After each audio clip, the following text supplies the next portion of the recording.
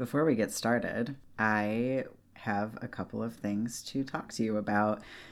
Firstly, thank you for leaving us iTunes reviews to Taco Cat 3327, Lila Joy 04, Jordan Madeline, Catechus, Laura Mora, and Toast Mama. Reviews not only make us incredibly happy, but also help increase visibility for our podcast and help more people find us. And they're a quick and easy way for you to spread the love. So thank you so much. Secondly, we want to thank our newest patrons. You are the folks that are keeping us on the air. We will never be able to thank you enough. So to Jamila, Laura, and MAB, as Jesse says, you are the wind beneath our wings. We are so grateful. And to that end, we are now only $80 away from reaching our first Patreon goal, which is so exciting and is exciting for all of our patrons too, because when we reach that goal, I am going to go back through all 7 hours of content from our first episode and release a director's cut version for our patrons, where you will get all of the content that was wonderful but was basically so off topic that it had to go. The voice of our spoiler warning, Sarah Sarwar, was like, Lark, 2.5 hours is too long for your first episode. You can't do that. You need to cut this stuff. So yeah, just $80 more, and we will be putting that together and bringing it to all of your ears. So if you've been thinking about it, now's a great time to join. Other things, we have new merch in our shop, including our Make Harry Potter Even Gayer 2020 stickers that are a fundraiser for Trans Lifeline. Those are limited editions, so get them while they're there. While you're on our website, check out the transcriptions page. That's a place where if you wish you could support us on Patreon, but that's not financially accessible to you, that's a place that you can help us out as well in exchange for Patreon content, because we are looking for folks to help with transcriptions, to help us be more accessible to more people. And we are so grateful to those of you who are helping us with that. It honestly is like so great. Last thing, we're still gathering submissions for our Queer Harry Potter reference library. So please send us your Tumblrs, your AO3 accounts, your Etsy shops, your DeviantArt accounts, your Instagram handles, anything that is queer and especially trans Harry Potter related. In the case of shops, the content doesn't have to be queer, just the creator has to be queer. It can be your own, or it can be someone else that you love. We're putting together a reference library on our website so that there will be a central hub for everyone to go find whatever it could possibly be that you want to find regarding Harry Potter and queerness and queer creators to support. So thank you for listening to me without a laugh track from Jesse. I hope I didn't disappoint you. And with that.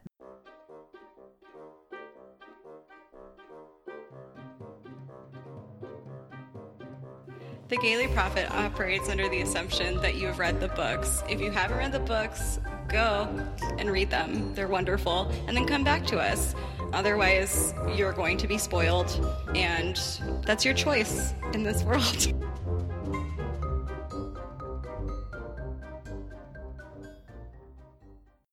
Gay people love puns. I'm dead. We have to stop this podcast. Oh, this book causes Satanism.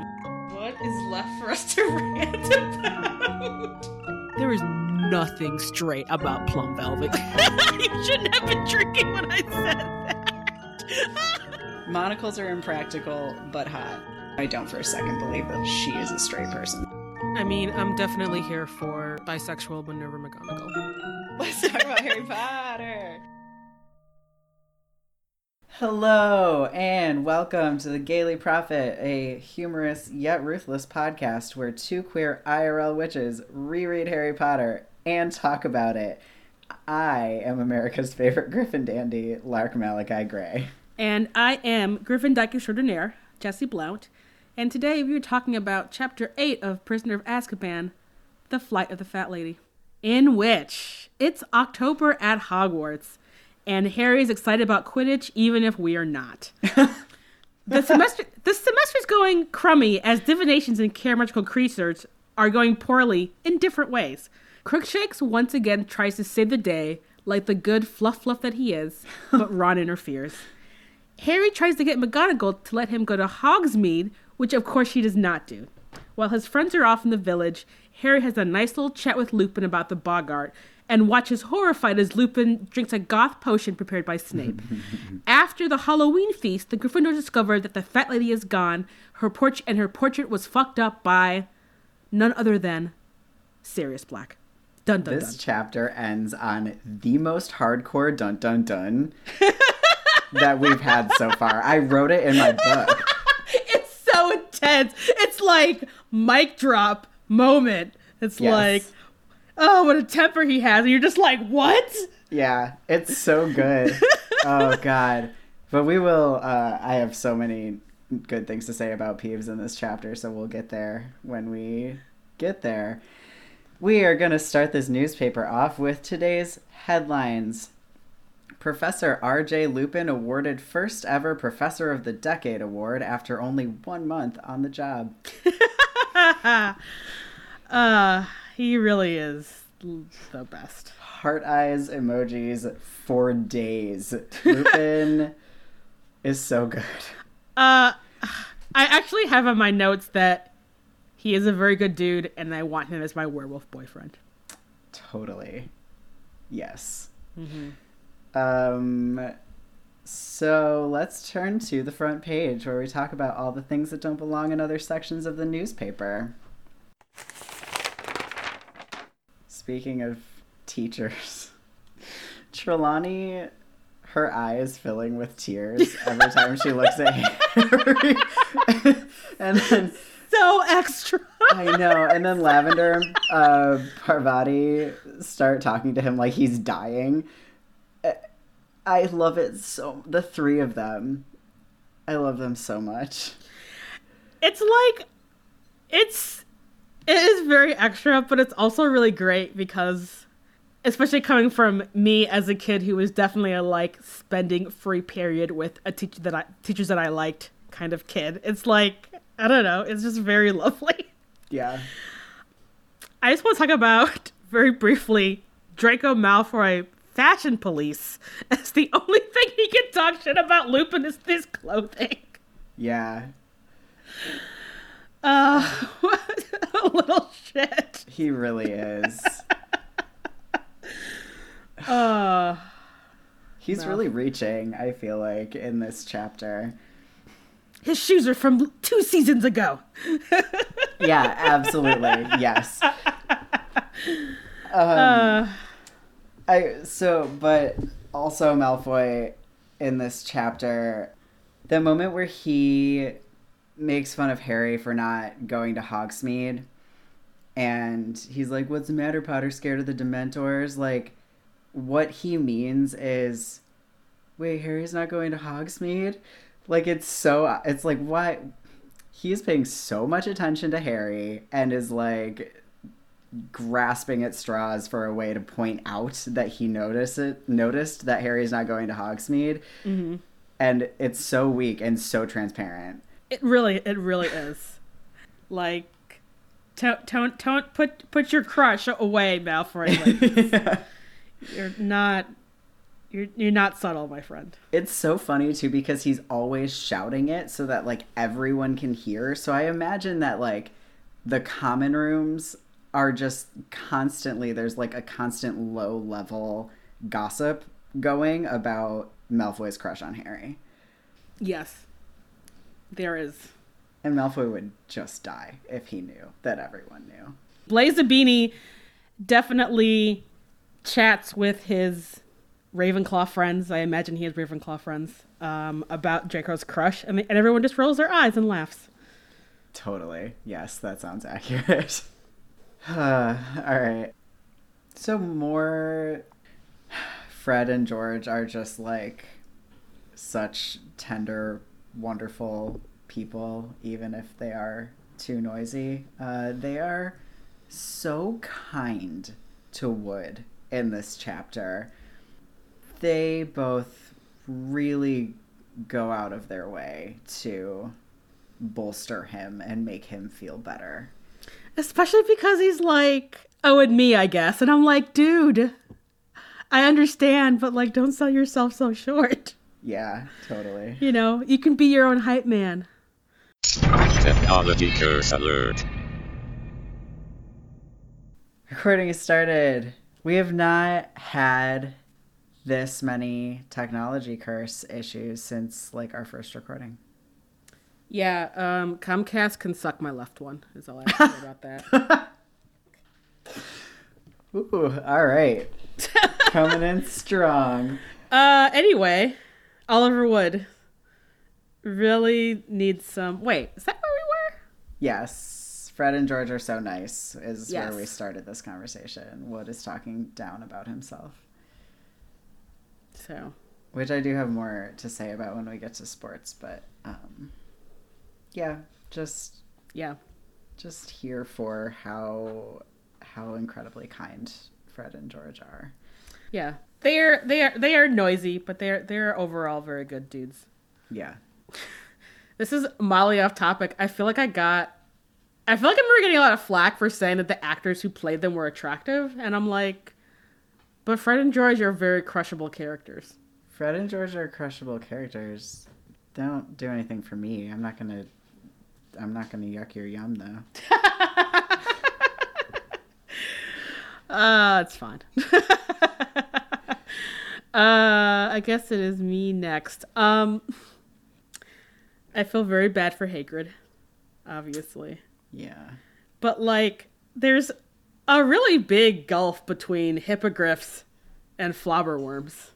And why are they even trying to keep these things alive? I, like, don't understand. Yeah, that is a good question, is like, what is the point of a flobberworm? Maybe they're, like, feeder creatures for other things. That's the only thing I can think of. Yeah. Because they seem very large, which seems kind of gross. They do, and also weirdly incapable of taking care of themselves. Like, aren't they like poking lettuce down their throats? Like Yes. They can't eat of their own accord or something? I don't know. They are definitely shoveling lettuce into them, which is real weird. That is really weird. So. As a snail owner, I will say invertebrates eating lettuce is very fun to watch, and they're very good at it without any help whatsoever.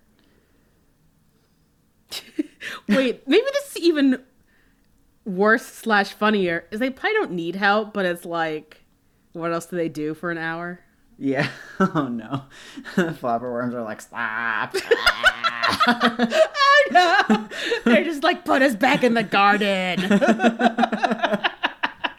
I'm really just imagining them as giant earthworms, by the way. Yes, but I imagine that they're green for some reason. I think I see them more as like those like really thick green caterpillars that if you accidentally squish one, just like more liquid comes out than ever should be inside a bug. Oh yeah. Caterpillars, what even are they? I mean, not literally, I know what Don't they write are. to us. We know what caterpillars we are. know what caterpillars are, but like the transformation between caterpillar to butterfly is like literal magic. Not actually, I know how science works, but still. The biology of caveats is what's happening right now. Anyway. Speaking of bugs, this whole... Just Hermione is so proud of Crookshanks for catching a spider. She is. And then I texted you this, but like Crookshanks just chewing on a spider, making direct eye contact with Ron is the most incredible thing. I would bet money also that Crookshanks totally knows how Ron feels about spiders, which is why he's eating a spider and like dead eyeing him. Absolutely. In his face. Yes. 100%. Crookshanks is just the goodest boy. That's all I want to say. Yeah. He really is. Such a mood. So whatever they're doing in herbology with puffapods sounds really cool. Because you just throw them in the dirt and they spontaneously burst into bloom. That's awesome. Yeah, it is. Also, it sounds like a funny vape product at a Michigan dispensary. Yeah, it does. Pretty sure those are like 2 for $50 at my local dispensary. Anyway. Oh,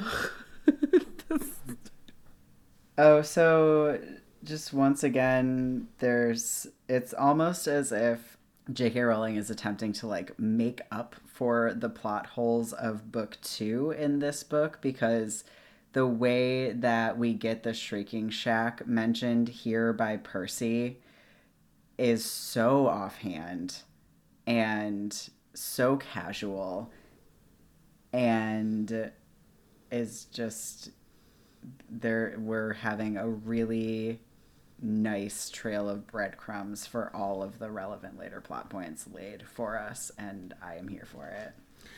I feel like overall, even though this chapter is like 99% conversations that are happening, like there's not really any action until literally the last 2 pages of this chapter, it is very well written.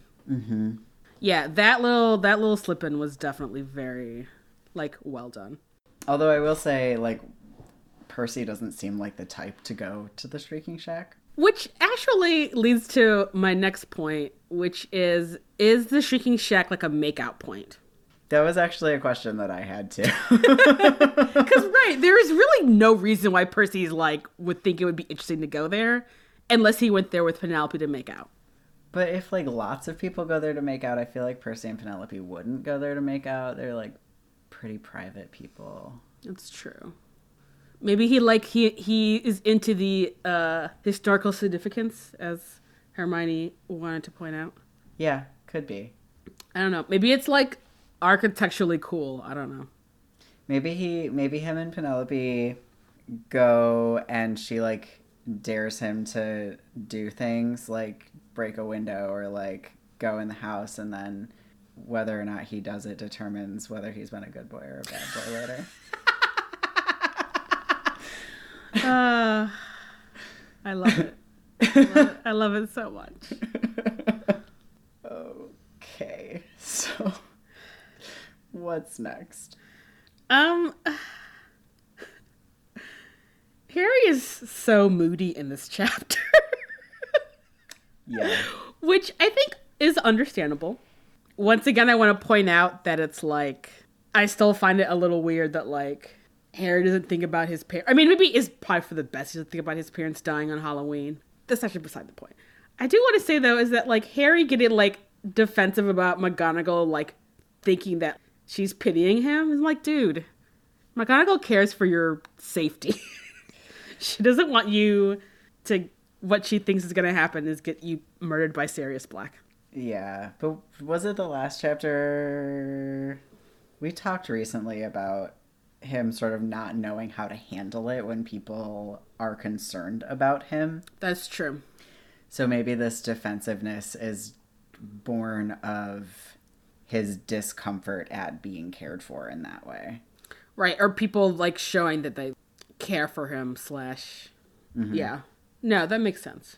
So going from something meaningful to something completely silly, who organizes the synchronized ghosting?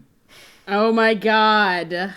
I mean, obviously Nearly Headless Nick, we've determined, is queer. I assume that he is the art director of the ghosts. Yes. He is the art director, and probably the Fat Friar is enthusiastically rallying all of the rest of the ghosts. Absolutely is the assistant director. Yes. Yes. And it's, once you think about the fact that they have to practice, this becomes adorable. It's good. And I wish that I could just watch their rehearsals. Oh my god. Or what what kind of formations they are flying in. Like, it's very, like... Yeah. Like, Nick coming in on the first day of rehearsal, like, I've got a really great, you know, whatever you call it. Program. I mean, not program. Routine? Yes, routine is good. That's still not the word I'm looking for. Choreography. For this year's Halloween feast. Everyone, like, just wait till you see it. I don't know. I'm here for it. I like it a lot. I mean, it seems like it'd be very boring if you were an adult and your ghost was at Hogwarts. So, I mean, this is probably like the highlight of next year. I just want to point out that while food prep in the witching world is oftentimes very confusing for me to figure out, I love that Lupin just like tapped the tea kettle and it was instantaneously hot. And I want that. Yeah, no, that is a good spell. It's a very useful spell. Mm-hmm. Probably not one that he learned at Hogwarts. He probably had to learn that elsewhere. Yeah. All right. My last one is that I don't think that anyone but Peeves could have given us the exquisite ending to this chapter that we get. Yes. And I was actually thinking about it because it's like, you don't often get important exposition from Peeves, but like when you do, it's like pretty incredible. Yeah. His sense of timing, his sense of drama, it's impeccable. Like he nails this. Yeah. It's really good. Yeah, absolutely. I mean, synchronized ghosting aside, like performance of the year for the ghosts of Hogwarts goes to Peeves in this scene. Yeah, no, it is. It's just like so brilliant to have him give you that information. Yeah.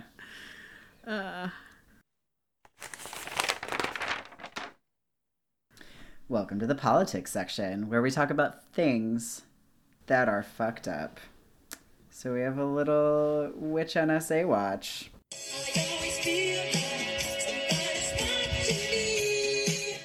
So we get to the portrait and everyone's stopped, and then Percy says, "Someone get Dumbledore." No one leaves, and then moments later, Dumbledore arrives. So how does that all work out? That is very true.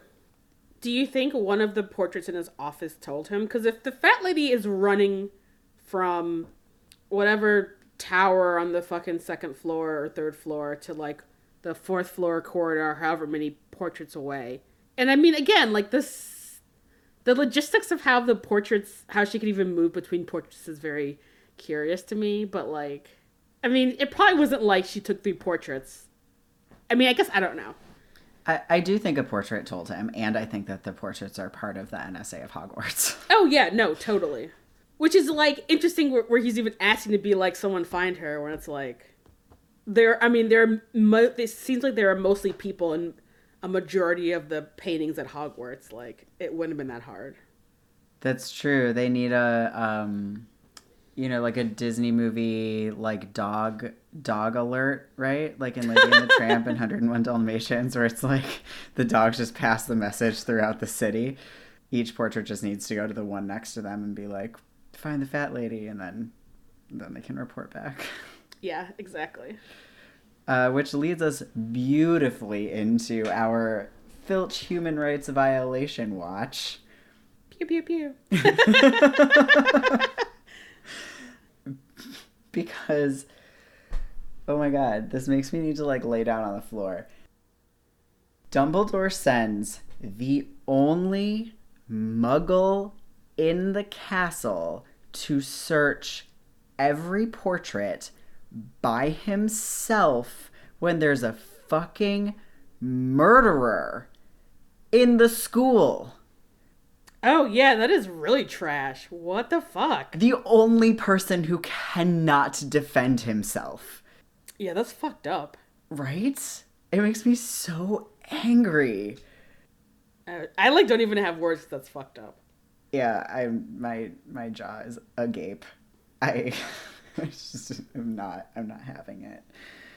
Filch needs an attorney and to sue Hogwarts.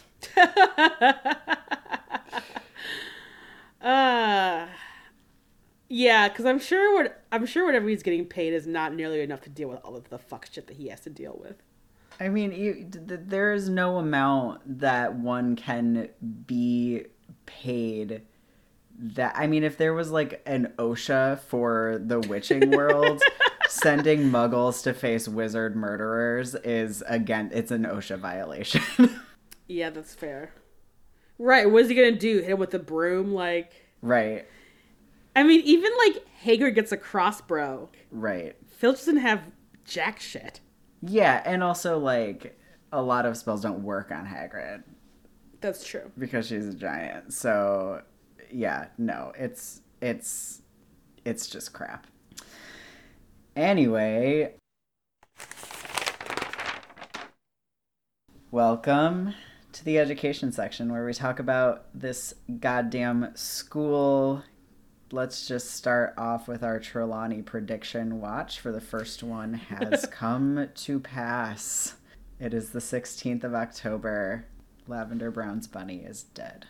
And Hermione is just... We'll talk about it in an editorial, but like... Oh, Hermione. Yeah. So just from the standpoint of the predictions, Jesse, does this rise to the occasion of Trelawney having been correct? I think so. You do. I do. Because it's like, if it was like you read your horoscope that week and it's like, oh, like a great sadness is going to happen, or like the thing that you've been dreading is going to happen. And you're like, all right, that's vague. And then like something ate your pet. That's like definitely, I'd be like, oh, fuck, you know? Yeah. I think I'm on your team here and not on Hermione's team. I think that as a pet owner, I think on some level I am always dreading something terrible happening to my fur children, even if it's not an active dread, right? Right. Yeah, no, totally. And especially with a rabbit, which is already like a skittish prey animal. Yeah. That lives outside. Yeah, like that's definitely a concern that she would have. Yeah. All right, so one for Trelawney. I want to pivot to Hermione. Okay. And I think her stance on the guys copying is correct. But also, where is the discussion about academic honesty here at Hogwarts? Like, is Sinestra... Does she even care? Is she just like checking the shit off? Like, all right, it's done. Looks great. Yeah. Good question. I also feel like they're like essentially in middle school right now. I don't know. I'm sort of like meh on the copying issue. Harry's got too much going on to do his homework. I mean, this is true. This is true. Yeah, what's your next point? Snape. Okay. So it's like Snape doesn't find the whole thing with Neville's Boggart amusing. And I would like to say that he should not find it amusing, but he should find it deeply shameful, and it should cause him to turn in his letter of resignation and find some fucking therapy, because that is humiliating. Like, if you're a teacher and you find out that you are your student's worst fear, you should feel all kinds of not good feelings, but not in the way that Snape is dealing with the situation. Now, see, I don't know if Dumbledore would let him resign even if he wanted to. Wouldn't. He would not. Right, like, bullying Neville Moore is the fucking worst, and he should not be doing that. What the fuck?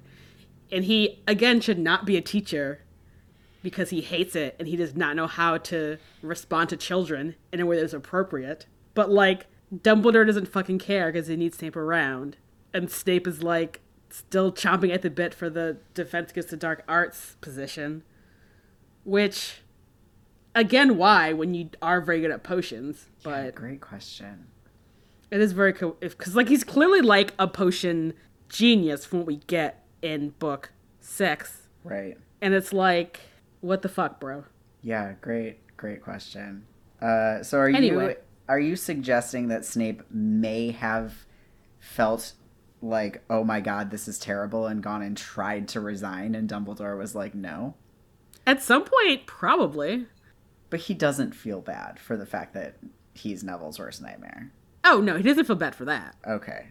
But, like, I just don't know if anyone who is this mean to children, he doesn't enjoy teaching. He enjoys lording over children, which is fucked up and deeply problematic. But it's like, you should not be a teacher. You clearly get no joy from this, except for bullying 11-year-olds. But I think that is a particular brand of real teachers who are teachers because they have like a god complex and not teachers because they like students. This is true. This is very true. And luckily, I guess IRL, those teachers mostly become college, so they're at least not fucking up like small children. Yeah, I mean, I feel like you don't have to get a whole like teacher's license if you teach in college if you have like an advanced degree. That's true. The barrier to, and it's like also like Hogwarts, like what are even the credentials of being a professor? There seem to be none. Yeah, it's true. Anyway, yeah, Snape's out of control. Fuck him. He's out of control. You should have left this job. It's Yeah. not worth it. Yeah. Speaking of people who hate their jobs, what kind of authority does Filch have? Because he catches Harry sort of like aimlessly going somewhere on what I assume is a weekend and tells him to go back to his common room, which of course Harry doesn't actually do. But it's like, why even listen to him at all?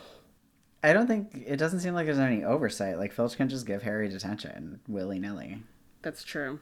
But why? Great question.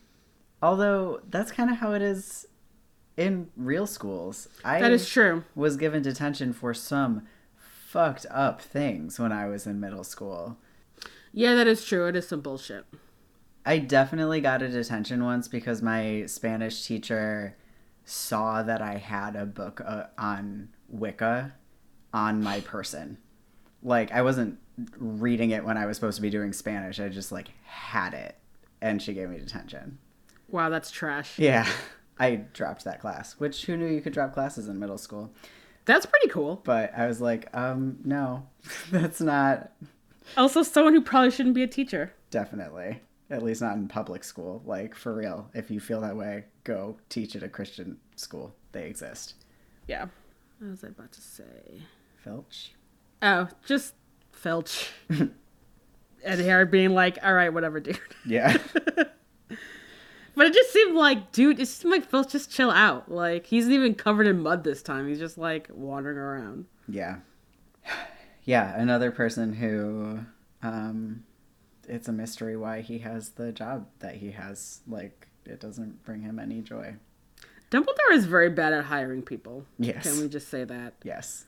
It is definitely a skill. I've participated in a lot of interviews at various jobs, and Dumbledore is especially terrible. Yeah, Filch was definitely like a pity hire. Yeah. Which, choices. Yeah, it's like, Filch, just go live in the Muggle world. It is not as terrible as this. So much less terrible. I mean, I guess in some ways, but whatever. Filch, you're a white dude, it'll be fine. Yeah, I mean, no one's gonna send you to, like, catch an armed murderer without the fucking Kevlar vest in the Muggle world. Right. So. Oh, man, Filch totally would be a dude who'd, like, try to become a cop, but, like, maybe he wouldn't succeed and He is would now, not like, pass private. the psych evaluation. But then he'd go into private security and be like that asshole at the mall. Yeah, he Who's would. like, all right, dude, you're a mall cop. Like, whatever, bro. You're on a Segway. It did. Oh, no.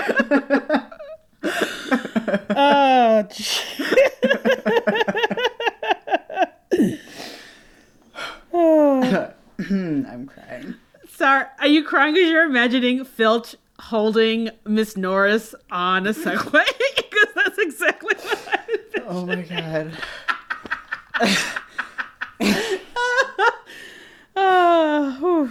I'm deceased.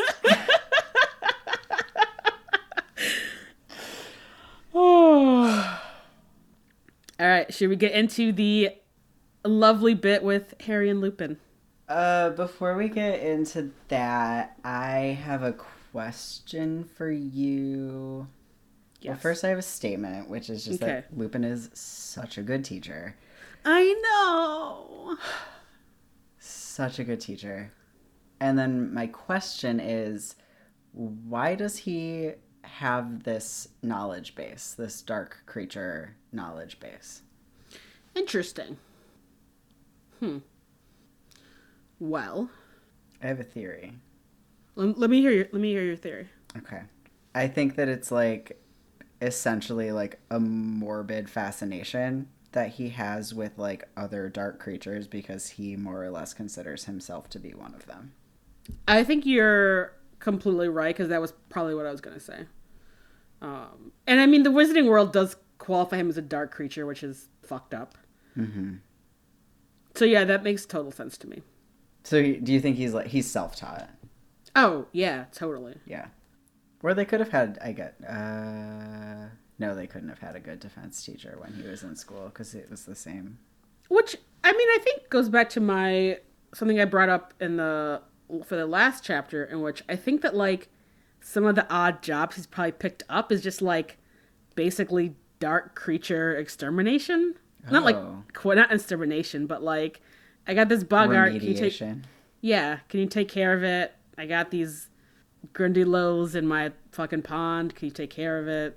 Like, that seems like a kind of job that he could do as someone who's knowledgeable about the dark arts, but also, unfortunately, in the witching world, not totally employable in the regular ways that people are employable in this world. Yeah. Jesse, I'm imagining Lupin showing up with, like, his Grindylow traps or whatever in his suitcase that says Professor R.J. Lupin on it. No! I know. Oh, no. Oh, it's so tragic. It's so sad. Crying for a whole new reason. But he's very good at this, Yeah. it seems like. But yeah, very sad. Maybe he's been doing some like tutoring, not of purebloods, obviously, but like I don't know. He seemed like he'd be very good at that also until people found out he was a werewolf. But it must not be totally common knowledge yet. Right. But yeah, so his tea with Harry. So cute and good. Yeah, I wrote Lupin is so good and pure and such a Pisces. This is the most Pisces interaction that has ever happened. I feel like I want you to talk more about that. So Pisces, very intuitive, very psychic, very empathic, really in their feelings, but also in other people's feelings, whether you want them there or not. And that's just that Lupin is just like reading everything about Harry, like deftly maneuvering the conversation to like bring out what Harry needs to talk about and show up for him, and like also deftly rerouting the conversation to like not go into the personal things about his own self that he doesn't want to be talking about. Uh-huh. It's just like, it's very Piscean. Well, I'm very excited for all the Pisces out there that have Remus Lupin on their team. I don't remember who's the Sagittarius in these books. Hagrid. Oh, right. I do have Hagrid. Yes. Good person to have on my team.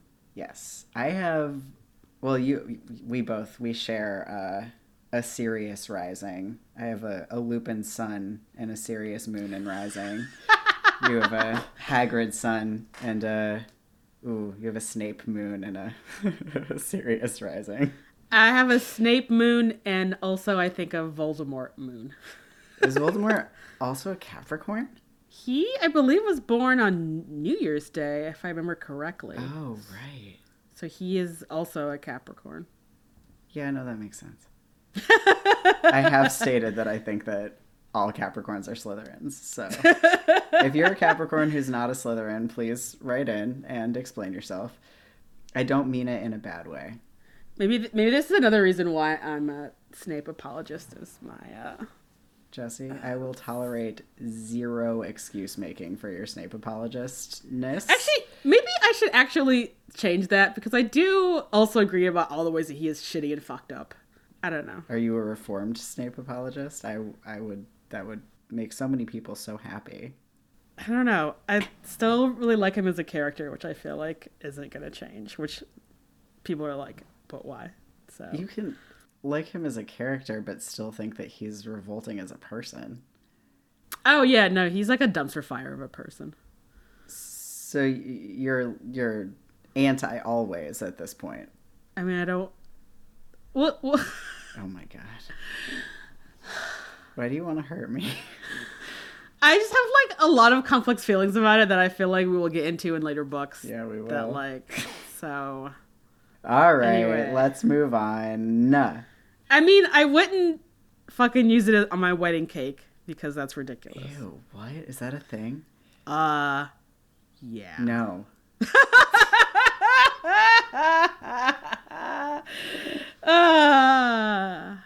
Does that person also have I'll Be Watching You as their first dance song? People do love that shit, which I'm like, is it the Police song? Yeah. Yeah. People love using that song. Like, it's about stalking. It's not romantic. It is, anyway. but also Sting married the person that song is about, so... Wait, really? Yeah. What the fuck? Yeah. Totally. And this, children, is why it's very sad that you're growing up without VH1, because if you still had access to Behind the Music, you would know all kinds of things that you would never know otherwise. Yes. Anyway, now I'm thinking about how Snape and Sting are the same person. How did we get here? Minus the, like, tantric sex part, but there is a Police song that I loved as a moody high schooler called, wait for it, King of Pain. Oh my god. Yup. There's actually a very excellent Alanis Morissette cover of this song. It is very angsty teen, which is why I loved it. And it is definitely a song about Snape, I feel like, who is also very angsty. It's real angsty. I still like the Police, but I still feel a little bit awkward being like, oh, I love this song. I used to love this song so much. Great. Anyway, we were talking about Lupin. Did you have particular points about his interaction with Harry that you wanted to talk about? Yes. First off, sweet, naive Harry. Not thinking that people would assume that his boggart would be Voldemort. He's just like, what? And I'm like, bro, really? Yeah. Do you think that his surprise was that he didn't think that other people would assume his boggart would be Voldemort, or that his surprise was that he had gotten so caught up in his feelings of Lupin not thinking him capable that when Lupin had a very reasonable reason for doing so, Harry was just really caught off guard? I think both, but I think most of it is that not even occurring to him because he was in his feelings about not being chosen, and him automatically thinking that Lupin thought that he wouldn't be able to handle it. Yeah. What else? You know, I really love Lupin, everything that Lupin says in this chapter. I don't know if I agree with him that Harry's biggest fear is fear itself, as much as I think that Harry is afraid of losing control in the way that Dementors make him lose control. Yeah, I think you're right. And I mean, the whole thing about, like, hearing his parents being killed is pretty fucked up. Yeah, though I do think that Lupin saying that makes Harry feel a way, like makes Harry feel very, like, special and validated, so that even if Lupin doesn't believe that, I think it was a very kind thing to say to Harry. Yeah. No, for sure. Yeah, this is a very good intuitive feelings conversation. Yeah. Also, I just love how when Snape walks in is like, what the fuck is going on? And is like, Lupin is like, check out my Grindylow. And I'm just like, it's so pure. And I'm just imagining him being like, isn't this cool? Yeah. And Snape being like, what the fuck? Yeah. The Lupin basically trying to, like, make peace with Snape without actually addressing the issue that lays between them, I feel like, again, is something that's, like, very relatable. Yeah. And, like, Snape's, like, Snape is always over the top, but he is so over the top in this chapter. He backs out of the room. Yeah. So he's just, like, walking back. I'm just like, what, dude? Are you fucking kidding me? Oh. Like, what? It's so much. So much. It's just like... Oh, Snape. I know. Also, speaking of Snape, I don't think this has to be served in a goblet.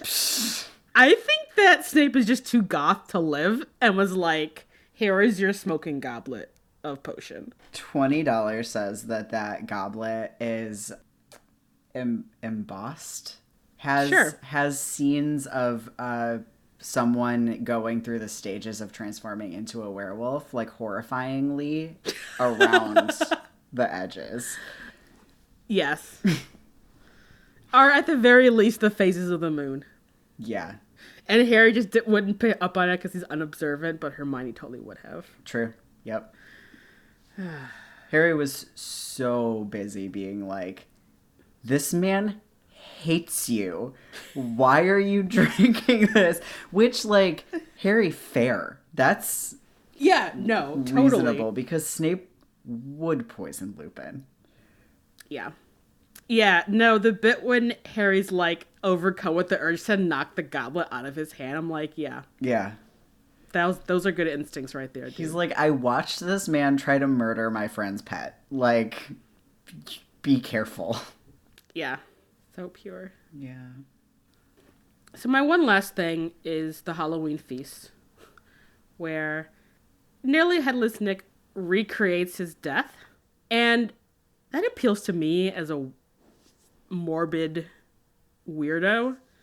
I don't know if that's appropriate school entertainment.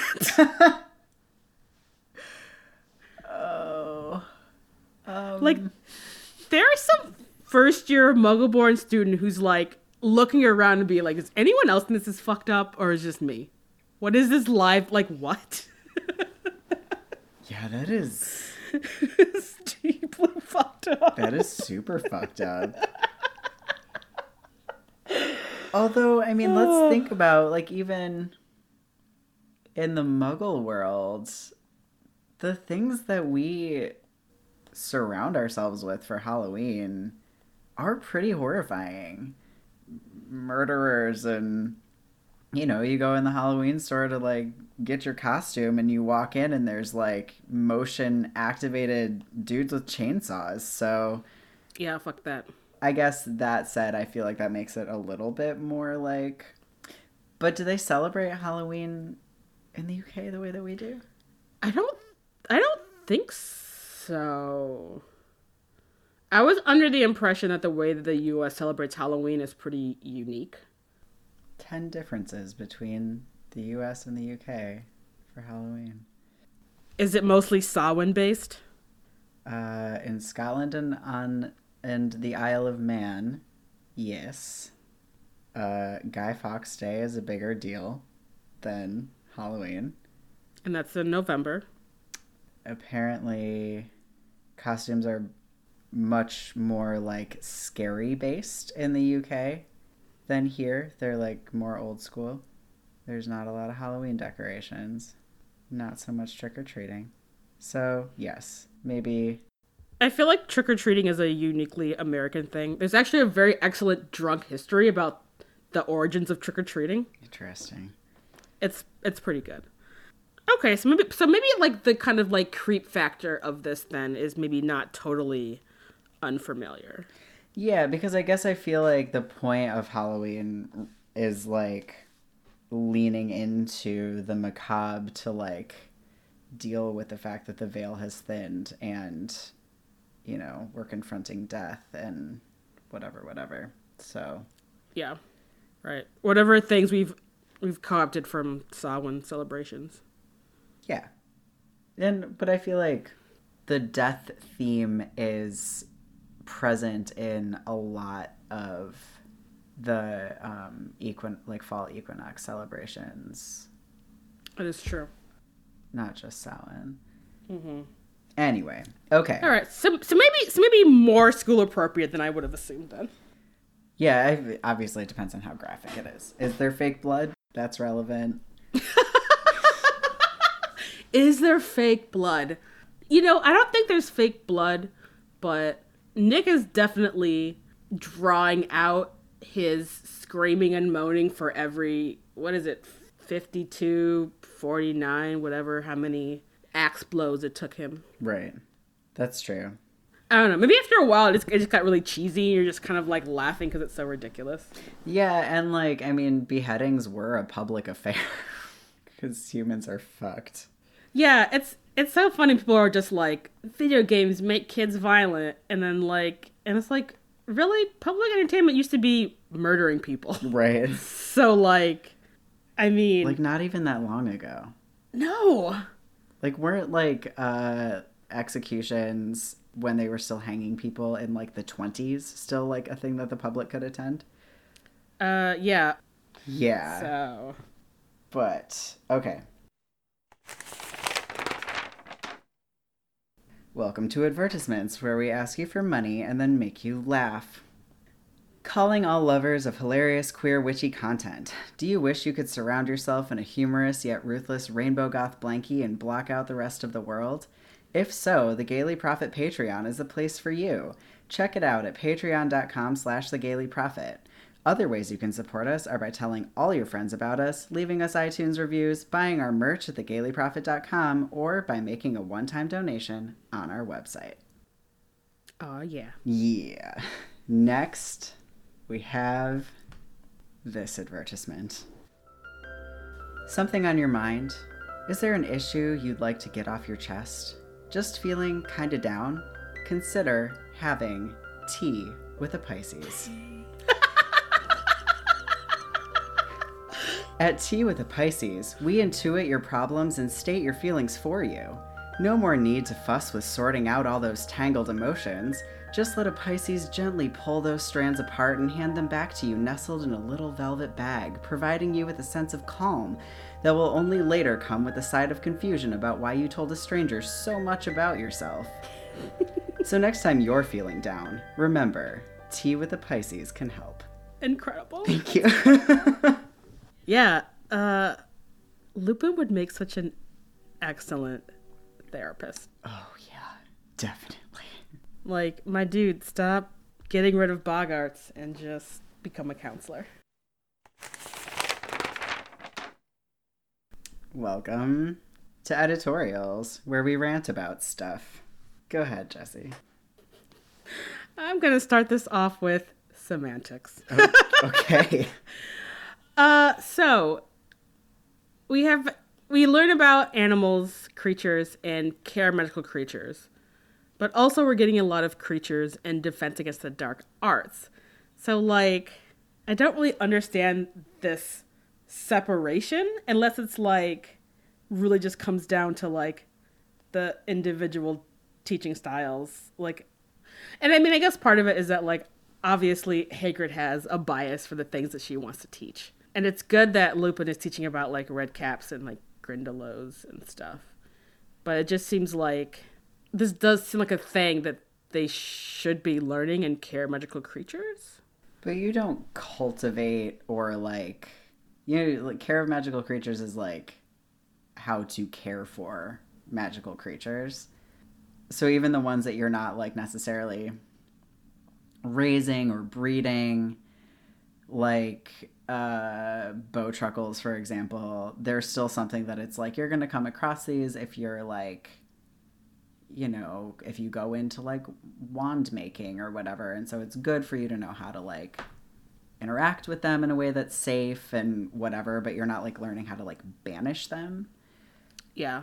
So I feel like when you're learning about them in Defense Against the Dark Arts, you're not learning to care for them. You're learning to like get away from them.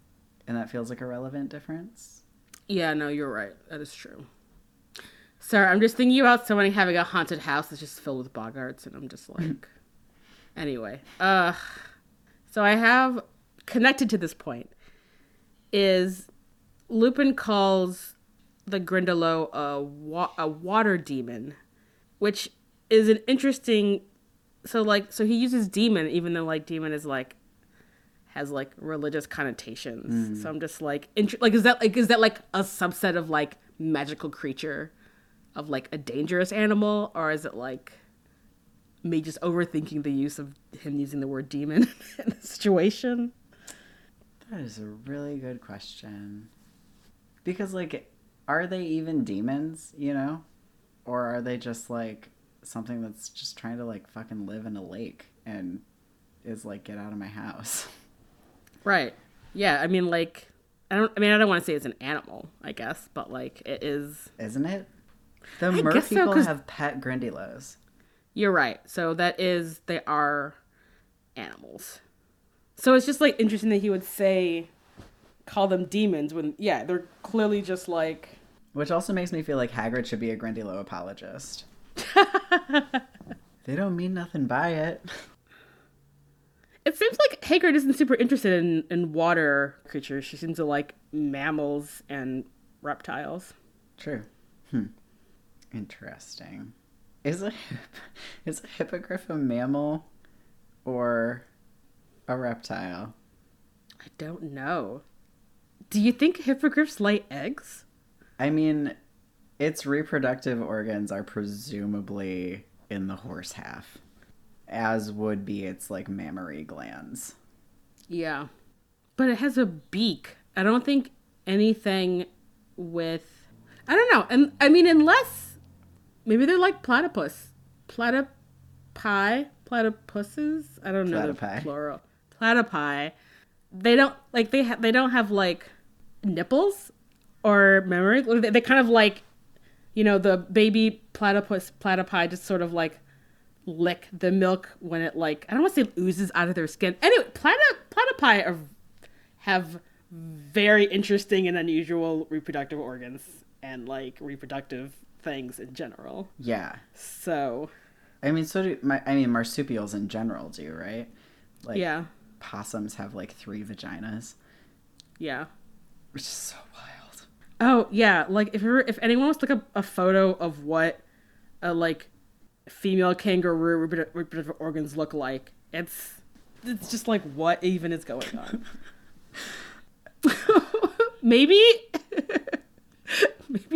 Maybe hippogriffs are marsupials. I don't know. But birds, neither reptiles nor mammals are, well, neither reptiles, god damn it, nor horses. Neither eagles nor horses are marsupials. So I feel like they shouldn't be, although I feel like you're right that marsupial is the compromise between a bird and a horse. I just feel like a hippogriff egg seems so cute. True. But I guess... But if it lays eggs, does that mean that it has a cloaca? Oh, maybe. Oh my god, are there hippogriff nests? I'm into it. But I feel like that would seem really awkward with the horse half of them. Yeah.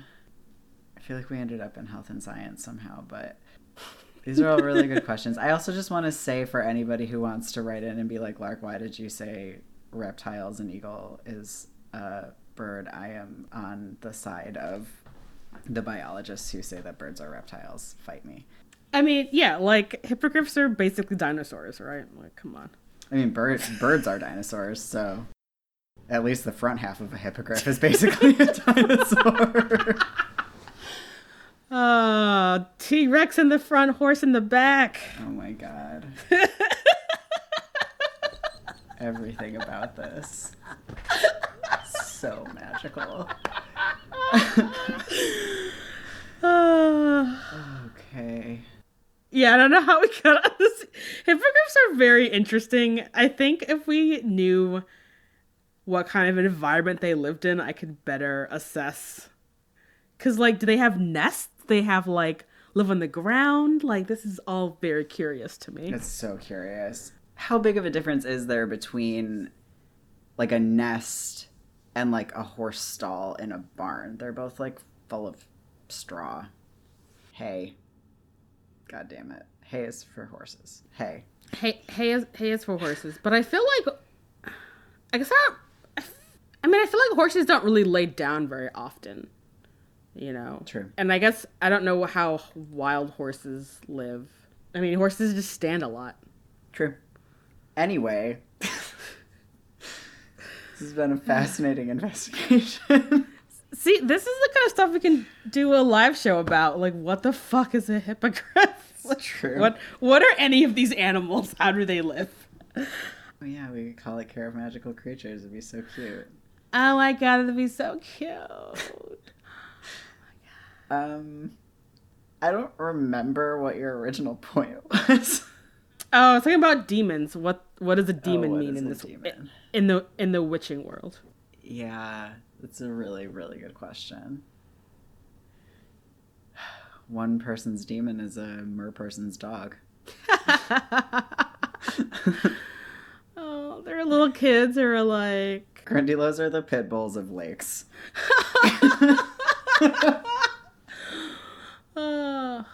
They're just That's misunderstood. adorable. They are. They just want to hang out with their mer people and eat whatever they eat. Yeah, and snuggle endlessly. And lick their feet while their people record podcasts. Okay, are we good on that? Yes, we're very good. Great. So, my first editorial is about Ron and Hermione fighting. Okay, I'm here for it. This is our first go with this, yeah? Yes. By far not the last. I think the reason that I have this in editorials is that I'm on Ron's side, and that feels like a big deal. Listen, Ron has made some, I feel like, very good points in this chapter. Yeah. I feel so sad for him when he's, like, pulling Scabbers out from under the bureau or whatever, and is like, the cat has it in for him, and he's ill, and he's clearly just so shaken, and it feels very sad to me. I mean, like, Ron's had Scabbers for a really long time. Like, it's his bud. Like, if Scabbers is in his bag, he takes Scabbers to class with him. Yeah, totally. Which is very sweet and tender of him. Yeah, it is. Yeah, I gave Ron a touche when he says that Hermione doesn't think other people's pets matter. I'm on Team Ron. It feels weird. I feel like... Well, one thing, Ron is also really on point about what a weird-ass cat Crookshanks is. I mean, all cats are weirdos, but Crookshanks literally was like, oh, cool, that's where the knot rat is? I'm gonna eat that. Thanks. And I guess it's, like, hard for me to tell, but, like, I think it's good that Crookshanks didn't succeed at eating Scabbers. Because, I mean, the Dementors just would have murdered Sirius. But wouldn't so Crookshanks and Sirius are friends, right? Or they become friends, and so Crookshanks would have, and it seems like in dog form, Sirius can talk to Crookshanks, and so Crookshanks would have told Sirius that he had killed Scabbers, and then Sirius just would have left, presumably. Actually, I guess this is the interesting point. If Crookshanks would have killed Scabbers, would he just have reverted to his human form? To save himself? No, like, in death. Like, if Crookshanks would have killed Rat Scabbers, would he still be... I don't think so. Because Moody, fake Moody, like, transfigures his dad's body into a bone and buries him, right? And, like... But that's after he's dead, though. Oh, I mean, true. I guess I'm just wondering, like, how much of your consciousness you need in order to maintain... Well, I don't know. I guess he sleeps as a rat, and he doesn't convert back to human when he's asleep. It's just... I'm just very interested in how this magic works. Because, like, Crookshanks obviously knows that, like, that's not a real rat. Right. And something is very wrong with that rat. And he's like, I'm gonna eat that. Yeah. I mean, I guess I'm just curious if, like, the transfiguration part of an animagi, like, reverts if you're dead. That's a really good question. I will say, I think that Peter would turn back into a human before being eaten as a rat, though. That's true. You know, like, I don't think he'd just be like, well, cat ate me. That's true. That would have forced his hand, and then it'd be like, oh shit, who is this random dude? Yeah. Huh. That would have been an interesting plot twist. Crookshanks saves the day. Yeah. I mean, as a cat person, I'm like, that would have been cool. It would have been cool. And then Peter Pettigrew would have actually been caught and not what happens at the end of this book. Yep. Crookshanks, he tried. He's trying very hard. So hard. Like, he destroys Ron's backpack or whatever the fuck he's carrying with his books in it. Yeah, which is one of my points in this conversation, which is just like, that scene is so vividly written and right? is such a cartoon. It's so good. Just him swinging his bag with this angry cat attached to it. Yes. It's so clear in my mind, because it's like, yeah, that is a thing a angry ass cat would do, because they're jerks. Yeah, and like the rat like flying out, and like, yeah, the chaos of that scene, it just translates like so well from page to imagination. Yeah. I would like to know why more kids wouldn't have Voldemort as their worst fear. I wonder if, because, I mean, minus Harry, all the kids in this scene,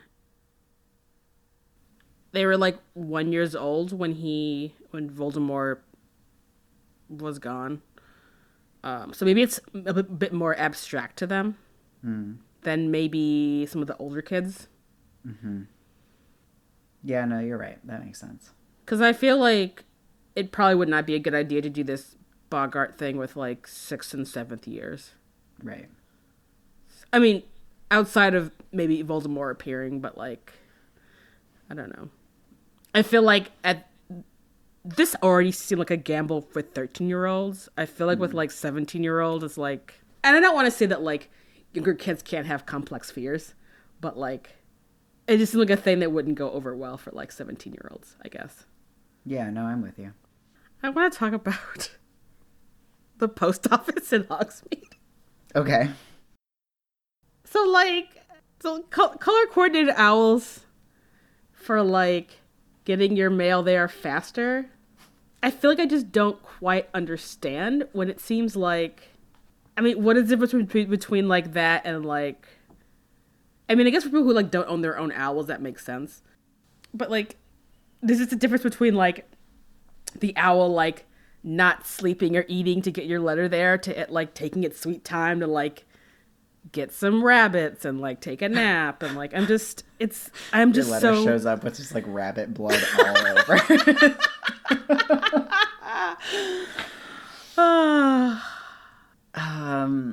I'm just very curious about this. It is very curious. Yeah, no, because that's never what we see. Like, Errol is old. He's the only owl that we ever see do things slowly. Right. So is this just sort of like a scam? I guess it depends on like how expensive owls are. Like maybe owning an owl is like a really prohibitive cost. But then still, shouldn't there only be like one speed? That's what I meant. Yeah. They're like, it's like charging $45 for overnight shipping versus like $8 for 12-day shipping, you know? Which actually makes sense if you're like the real post office, because it's like a plane versus a truck or whatever. Right. But are they just like, well, you have to pay $45 if you want it there tomorrow, even though any of these owls could get it there tomorrow, but like, we're going to take our sweet time sorting your mail for these other ones for less money. I mean, maybe this post office is just a scam, honestly. Yeah. You're the the slow owl are ones like Errol where they should be retired, but it's like you know, a galleon to send something. Maybe it shows up. I don't know. That's a good question. Okay, so my next / last editorial is just that we have, once again, a bajillion live bats in the fucking Great Hall. This is a health code violation. Someone needs to do something about this problem. So much guano. Okay, for the last book, did we talk about if a transfigured bat would poop? Did we talk about this? I think that maybe not about the bats, but we have questioned whether transfigured animals poop. Definitely. And I think we decided that they're real, right? I think so. Okay, so what if there's like basically like a protective, invisible protective barrier between the bats and the tables that just like slowly fills with bat shit over the course of the day, and then like whatever adult is walking by just vanishes it? I mean, I hope they don't vanish it. That's some prime fertilizer out there. Like, hopefully it goes into the mega Hogwarts. I mean, not the compost, obviously, but like, listen, they're clearly growing some of this food on site, and they're probably gonna need all that. Do you have any more editorials? My last one is just like, I'm very curious what the Wolfsbane potion entails. That it's very complex, and it seems like, and maybe Lupin was just humoring Harry about its difficultness, but I'm just like very, and especially because it doesn't seem like it's a very common potion that werewolves are getting. So I'm just like intensely curious about, is it just like it takes a long time? Do you have to like be very precise? Is it full of like expensive ingredients? Just like, why aren't they like mass producing this shit and giving it to every werewolf? You know? Well, one, Snape clearly states that it needs to be taken fresh. That's true. Two, I believe that it's immensely complicated. Totally. Because, yeah, otherwise it, like, there wouldn't be such, or at least they would be, like, breaking down the stigma about werewolfism. Yeah. Like, it's a totally controllable condition, you know? Yeah, so it must be inaccessible to the majority of people. See, this is what Snape should do, is start, like, a magical pharmacy where you can go get all your immensely complicated potions. But also you should just be able to go to St. Mungo's for the wolf nights, and they give you Wolfsbane, and you stay in the werewolf ward and, like, sleep as a wolf. Exactly. The witching world needs some healthcare reform, is what I'm hearing from you. Yeah, they really do.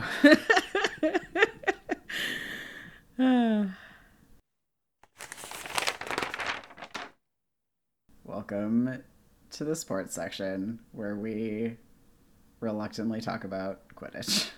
Quidditch is back. Woo! Yay.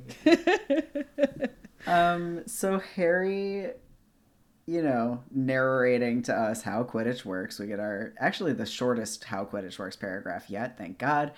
But let's note that Harry says that the Seeker has the hardest job of all. To which I say, get over yourself. Yeah, you have like the easiest job actually. Right? Like everything everyone else's do is so much more physically intense than what Harry's doing. Right. He doesn't need to be able to like aim or maneuver. It's like maybe the most important job because it's the only way that the match can end in this hellscape of a game. But just the self-importance of him calling it the hardest job just made me roll my eyes real hard. Right. It's like the keepers are doing the part where you requires like actual skill and practice. And like Fred and George must have like fucking ripped arms if they're like swinging this bat at like bludgers for the game, you know? Totally. And Harry's just like, I gotta look for the snitch. It's like, cool, Harry. Yeah. Good job. It's really small. Do you know how hard it is to see something that small, you guys?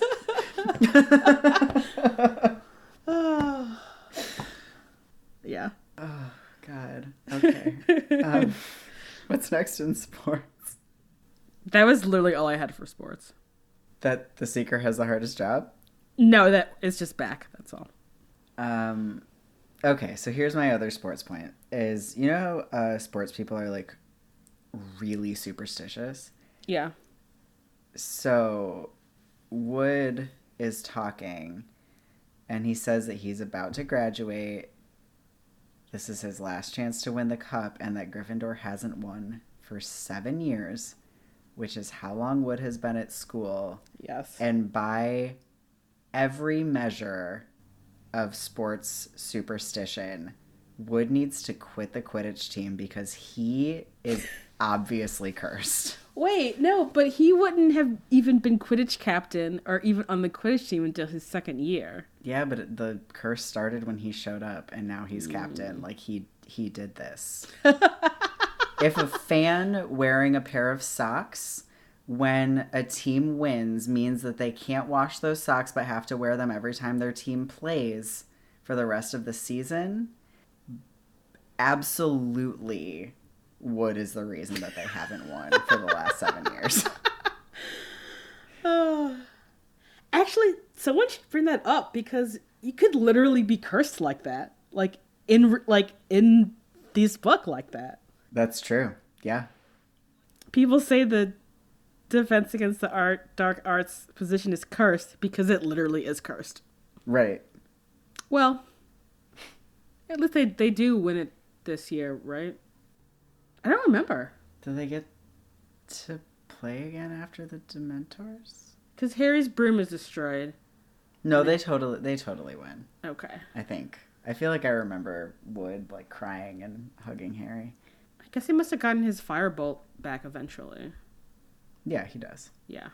All right. Well, I think that's the end, right? This has been sports. All right. Thank you for listening to The Gaily Prophet. Please follow us on social media at The Gaily Prophet on Facebook, Instagram, and Twitter, and find us on our website, thegailyprophet.com. Please, if you have not already, rate and review us on iTunes, Stitcher, or wherever you listen to this podcast at. It really makes our day. You can also find our merch on our website, which you should definitely look into. If you want to find me on the internet, you can do so at my website, larkmalachi.com, where you can do things like book a tarot reading with me. You can also find me on Instagram at larkmalachi or at Radical Healer. You can find me on the internet on Twitter at Jessie_Detroit. If you want to know more about my political views and the things that I'm interested in outside of Harry Potter.